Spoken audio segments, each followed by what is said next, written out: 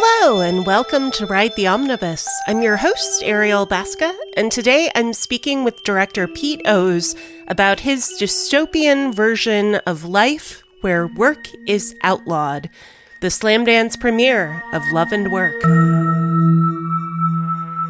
All right, I'm so delighted to talk to you about your new Slamdance premiere of Love and Work, which is an absolutely phenomenal black and white film about a kind of strange alternate universe that I kind of happen to love. How do you describe this film to people? I mean, I usually call it a dystopian comedy, but I also think what's fun about it is for some people this is a utopian comedy. And it's a movie about a world where it's illegal to have a job. It leads to places you would never imagine. It's such a powerful thing, specifically because of the fact that you touch on so many different aspects of the work world and how it impacts us. It almost felt like some sort of joyful rendering of the opposite of Severance, Yeah. having enjoyed Severance so much as a series. So, Right. but I want to know, what was the inspiration for this film? Where did it come from in your head? Yeah, I mean the very much the seed of it was the room where the shoe factory was just kind of seeing that beautiful space and starting to imagine what might take place there, and that's where like this idea for a factory.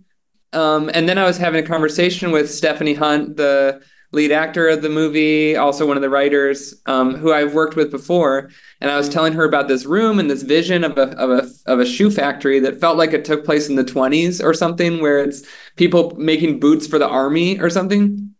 And then within that conversation, we both sort of acknowledged the fact that we don't really want to make like a pro-manufacturing movie, because like there's too much stuff in the world. The ocean is full of plastic. We don't want to promote manufacturing, but at the same time, we are creators, so we do like making things. And Stephanie, I think, said, what is a factory that doesn't make anything? And that idea, that like conversation just was really fun to have. And very much it's connected to what I am and we are all experiencing, where we're alive and we're living and we are wondering what is the purpose of our life. And sometimes it seems like the purpose is to work, but then also having a job can be the worst thing if the job sucks. And we just get caught in this troubling place where it's not clear what to do about it. Meanwhile, of course, we have AI taking our jobs, but shouldn't they be taking jobs that we don't want? And so it's like, are jobs good or bad? And there are jobs we want and jobs we don't want. And just all those conversations just kept happening and kept being fun to have. And that's what evolved into the movie. Oh, well, that's an incredible place for it to start. I mean, especially because I feel like the film has so many multiple levels of commentary on how we feel about work, what the atmosphere at work happens to be, and how we think about what it is to be a boss, what it is to be an employee. I find those conversations so fascinating throughout the film. And I just have to ask this question. What was your favorite job that you ever had? My favorite job was in a cookie factory. It was the summer between my freshman and sophomore years of college. And I came back home from college and I was sitting on the couch watching TV. And my mom was like, "You're not just sitting on that couch all summer. You have to go get a job." And the easiest job to get in Northwest Ohio, where I was living, was in this Nabisco factory, where my brother had also once worked. And I went and worked that job on an assembly line. And I loved talking about it. And it was so fun to experience for 2 months. At the same time, I felt like if this was the rest of my life, it would probably be terrible. I don't know if that's true, but that's like where I found myself, where I have so many fond memories, but it's also paired with this belief that this is also torture for some people or like terrible for some people, and not knowing which it was, like loving thinking about that job and also in the moment I think I hated it. But now when I look back at it, it brings me so many good memories. So I'm not entirely sure. Well, I think that ambiguity certainly came through in this film. Uh-huh. And you get into the concept of what it is to work for the weekend as well toward the end. And I just also want to ask, what in your mind is the working for the weekend thing? Now I'm happy to answer that, but I do wonder if that's a spoiler. It is a spoiler, and I'm going to mark that as a spoiler just so you Okay, know, so people can skip over this. great. But Okay, perfect. Now what is the weekend in the movie, or what is the weekend to me? either, both. Yeah. I really kind of want to know both answers. Sure. I mean, I myself am definitely a workaholic. I try to be a really healthy person in so many different aspects of my life, but I recognize it does become unhealthy is working. It's a thing I do when I'm happy. It's a thing I do when I'm sad. It's a thing I will do too much of, and I will often work through weekends.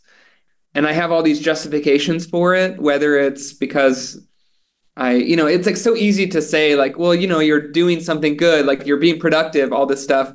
But then as the next week starts and I'm feeling kind of depressed and I'm like, kind of like, what's wrong? What happened? And then it's not until I get into the second, the post weekend where there wasn't a weekend that I start to realize like, oh, you didn't take a break. Like that's not healthy to just keep going, keep going, keep going.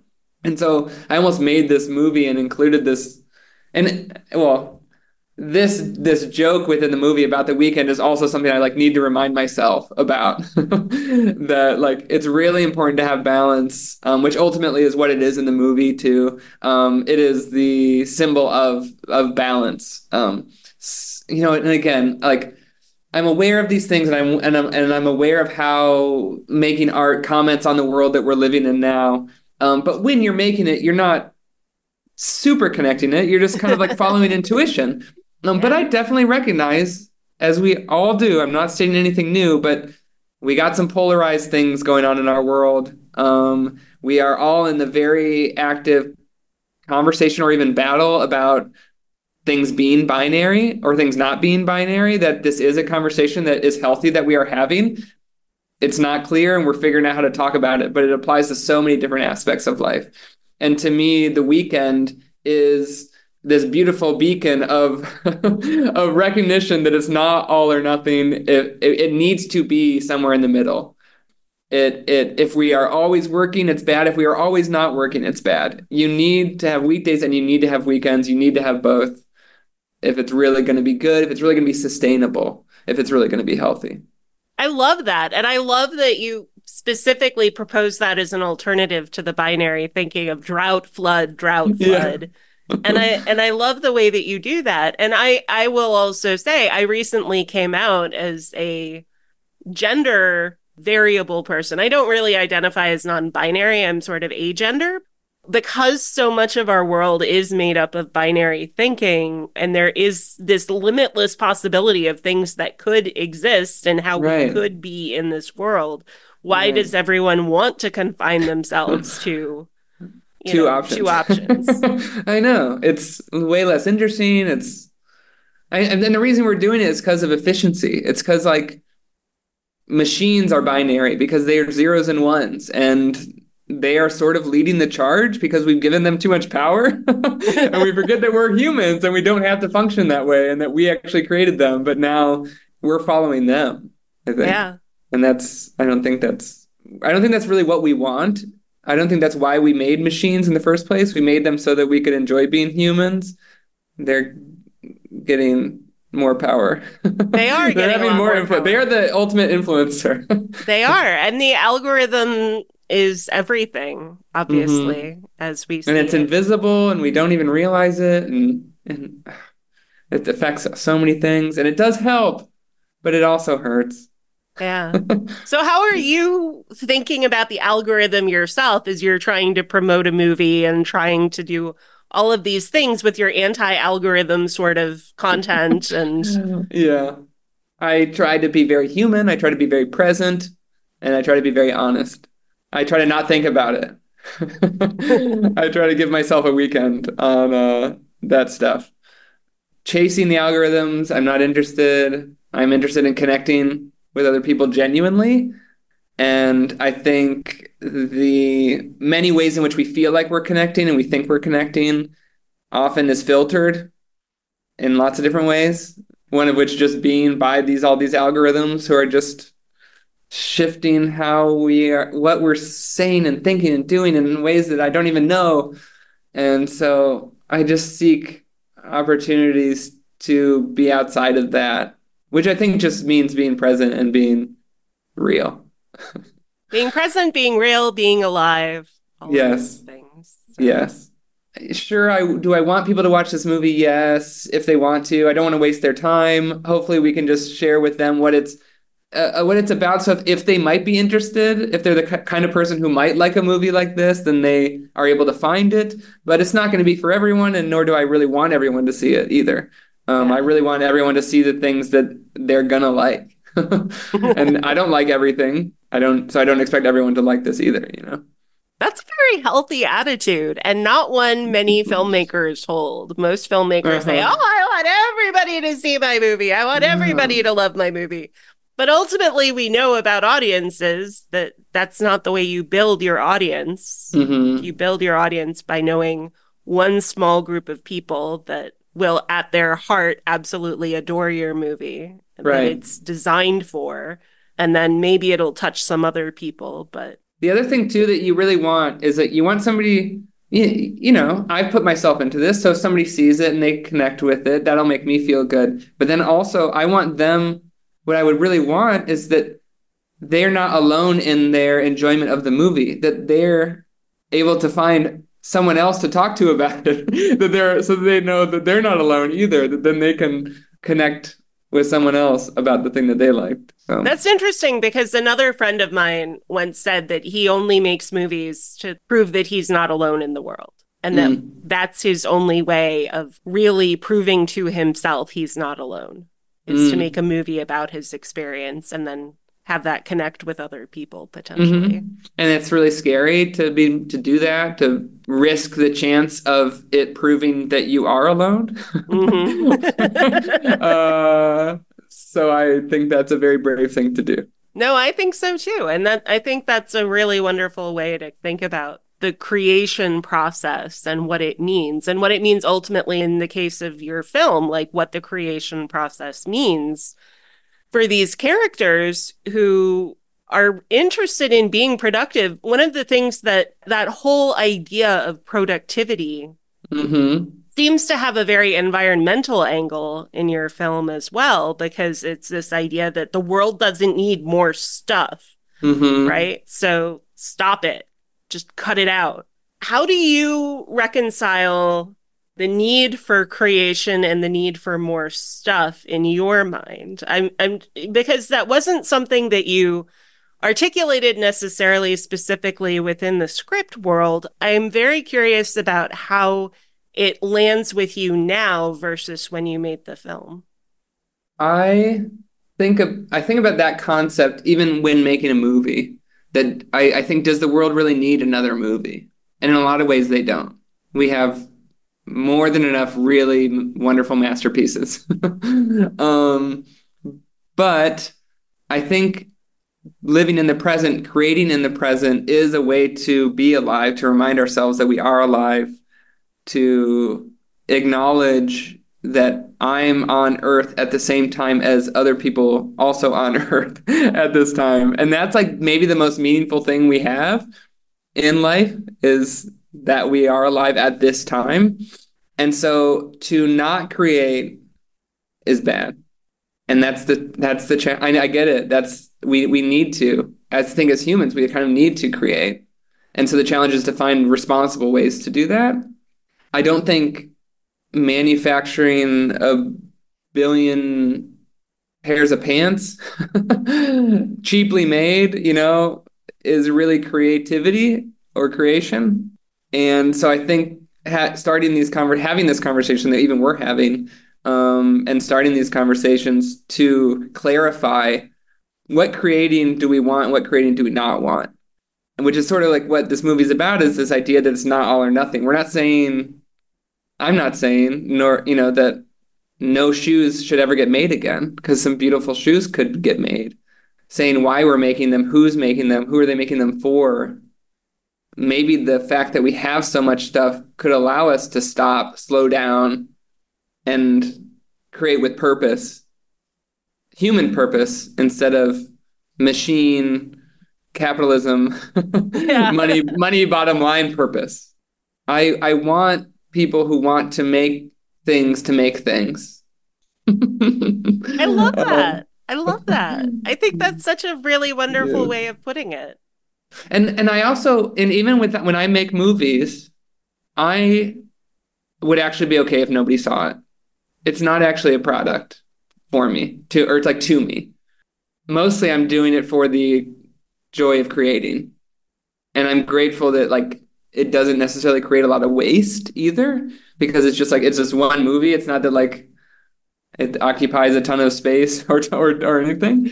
So I'm glad that the medium is kind of like healthy in that way. But really, it's about the process of it. It's about the connections that happen through the making of it, both internally and externally. And so that's why like I encourage other people to make movies, because it's a really beautiful activity to do with yourself and with others, to explore what life is and to share in intimate ways with your collaborators, to create something together. Everyone doesn't need to see the movie. Maybe don't even release it. That's what's kind of beautiful about technology advancing filmmaking, such that it's not cost prohibitive anymore. You can do this as a hobby. You can do this for the fun of it because it can be that cheap. And that's what's cool. It's not that movies should even be in movie theaters for the enjoyment of making them. Make them and just show them to your family and make them really, really good, because it is a really cool way to kind of like explore ideas and to learn about anything, hear other people's ideas, get, to find compromise with collaborators, with other people. There's so many good things that comes from the activity of it, Yeah. let alone that maybe you made something entertaining enough for somebody to be happy to watch. Oh my gosh. You're reminding me so much of another film that I reviewed at Fright Fest and Fantastic Fest last year called Life on the Farm. I don't know Mm. if you've heard anything about this, but it's a documentary about a farmer who basically just shot and edited these amazing VHS tapes about life on the farm. Mm-hmm. And it's very specifically just this old cantankerous farmer introducing things as if he's on some kind of a talk show or something, and like showing dead cows and just all kinds of aspects of life on the farm, as macabre and morbid as it sometimes is, but not with the purpose of showing it to anybody, just for himself, for the Mm-hmm. purpose of the creative joy. And then these VHSs were discovered by a found footage archive and have gone all over the world now. But it's interesting how that joy of creation is so essential to the process of feeling alive, and that it's something we don't necessarily always think of when we think of filmmaking. Mm-hmm. What a huge difference it makes in your own life to make the work as opposed to thinking about an audience. Mm-hmm. I think historically it's been so expensive of an Mm-hmm. activity that it had to be connected to product, connected to a thing that needs to make money to justify how much just got spent. But that is a thing that's shifting because of technology. So, what are your goals for this movie then? I mean, it's already succeeded just by existing for me. I don't think my goal, my mission for the movie is for the people who are gonna like it to see it. And if I could get and to there's a concept in filmmaking called a shooting ratio, where like how many minutes of what you shoot ends up in the movie Yeah. and how much it just ends up on the cutting room floor, as they say. And like what like viewing ratio could you reach? Like it would be so cool to not waste anyone's time. Like all the people who aren't gonna like it, like how can I let them know? No, don't even watch it. That's like hopefully what trailers and stuff can do, which is not false represent the movie, but to accurately represent the movie, so that if you're not gonna like it, if you like the trailer, you will like the movie. If you don't like the trailer, you won't like the movie. And so But my goal would be for the people who are going to like it, to know about it and then have a way to watch it. And then I guess to be able to talk to anyone who also saw it about it. So potentially me. Are you creating like communities in any way as part of your impact campaign or something? I don't know. Like I know. It's such a weird thing to try to create community around film in this day and age where everybody's watching in isolation on their phone. Or I guess I should just make like a subreddit for the movie or something. Like, because it really fostering and facilitating a community takes a lot of time, a lot of love and work. It really does. That's a job. That's another job for somebody, and I'm not sure. I don't know if I'm going to have the time and energy for it. Or if you even want to do that, if you want to focus on the joy of creation on another work. I know. I think I in my youth, I was on some mailing lists for some of my favorite bands. And they were these beautiful little communities where people are sharing music and talking about the shows they're going to go to. And I don't think the band even knew it existed, nor did they need to. But it was a beautiful thing that probably happened organically. As far as like an impact campaign, that feels so capitalistic that I don't ever want to say those words again. But if a community organically formed, that would be beautiful, and I would totally join and engage with it responsibly. Sure. I know. I'd be lurking. You wouldn't be that awkward boss at all. I'd be trolling. Yeah. That's such a beautiful thing. I think these are really wonderful, larger philosophical conversations to have. Because I think your film is so large and philosophical in some ways. Of course, this interview would be too, right? So I really love the film, and I wish you all the success that you want. And I wish that all the people you want to see it get to see it. Thank you so much. Well, thank you so much. I really appreciate this interview. And I look forward to talking again further. Thank you so much for watching. I'm really glad you enjoy it, and I had a really nice time talking with you. Thank you. You too. Thank you for listening, and thank you for taking a moment right now to reflect with me on the history of the land you are listening on now. Whether you are stuck in traffic or sitting in your office chair, take the time to look up whose traditional lands you are on now and what treaties govern those territories. I record this podcast on the site of land stolen from the Manahoac people. I am grateful to work on this land, and I acknowledge that we need to protect and honor the history of the indigenous people from other tribal nations that have made innumerable contributions around the world. I share this in the hope that my listeners may join me in honoring our past, present, and future. Without this land, this earth, and each other, we are nothing. Before I go, please take 30 seconds now to leave us a 5-star review by clicking on Support the Show in the show notes. We don't want your money, we want your words. A simple RTO rocks my socks expands our reach and helps us keep bringing you great content. And connect with us on Instagram and Twitter, where we are at Omnibus Ride. You can also visit our website, omnibusride.com, where you can go to dive deeper into our content and learn more about the show. A special thank you to our amazing editor, William Dass. We truly couldn't do what we do without him or Danielle. Be well, be safe, and keep in touch.